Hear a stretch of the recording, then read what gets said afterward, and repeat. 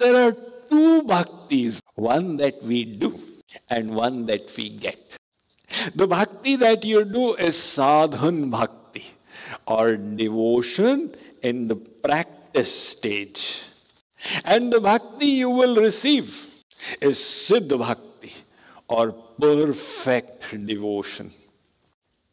This bhakti is of the nature of a fruit.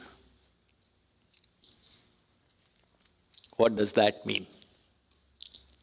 This bhakti, which enslaves God, is not something you develop within yourself. You will receive it as a fruit. Chaitanya Mahaprabhu said, Nitya Siddha Krishna Prema Sadhya Kabhunai. Krishna Prem is a divine entity. Sadhya Kabhunai. It's not that you grow it. Shravanadi Shuddha Chitta Karai Uday. When you cleanse your heart, it will manifest therein. Just like you see the moon every day. The moon does not get made. It only manifests. So the bhakti that Naradji is talking about, you will receive it as a gift from God. But this bhakti is of two kinds. What is it that we are doing right now? This is also bhakti. But this is not the bhakti that enslaves God. That's pretty obvious, isn't it? God is not the servant of any of us. So we are doing bhakti, but we are not there as yet. So there are two bhaktis then. One that we do and one that we get. Hence the Bhagavatam says, Bhaktya sanjataya bhaktya vibhratyutpulakantanum. Ved Vyas writes, you do bhakti and you will get bhakti. Do bhakti and you get bhakti. What is the meaning of that? You do one kind of bhakti and you will get another kind of bhakti. The bhakti that you do is sadhan bhakti, or devotion in the practice stage. And the bhakti you will receive is siddha bhakti, or perfect devotion. Different terminologies have been used by different acharyas. Kripaluji Maharaj has said sadhan bhakti and siddha bhakti. Naradji subsequently, it's an 84 aphorism scripture. So we are on 26. Subsequently, he will say this bhakti is mukhya and gauni. So gauni is the one that we are doing, and mukhya is the one that we will receive. So how is this siddha bhakti or mukhya bhakti that enslaves even God? Some people ask Narad about it. So he says subsequently, Anirvachaniyam prema swarupam. This bhakti, siddha bhakti, cannot be described. And one who claims I will describe it, he has no knowledge of it. Dube so bole nahi, bole so anjana, gehro prem samudra ko, dube chatur sujan. One who is claiming to describe it has not drowned in it. And one who drowns in it says, Anirvachaniyam. This is such a deep and vast ocean. One out of many truly intelligent people drowns in this ocean.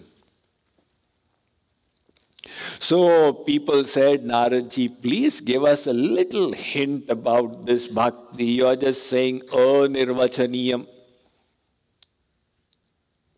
He says, Muka swadanavat. Look, if you give good, you understand good? In different languages, it's jaggery, molasses. You give good to a dumb man and ask him, how is this? What will the dumb person do? He will only indicate. He can't go beyond that. So in the same way, this bhakti is so immense that nobody can describe. So Naradji said, Muka swadanavat. The dumb man cannot describe. Kripaluji Maharaj says, Vachala swadanavat. Even somebody who is able to speak, you ask him to describe the taste of rasgulla. How will he describe it? It's a subject of this sense of taste, how to describe it in words. And then if you can't describe rasgulla, how will you describe that kind of bhakti? But Naradji, to give us a little inkling, has given a few descriptions. So he says, Yat prapya siddho bhavati, amrito bhavati, tripto bhavati. These sutras we have already covered in the Fresno retreat. Once you get bhakti, you will become perfect. That's Siddh Bhakti.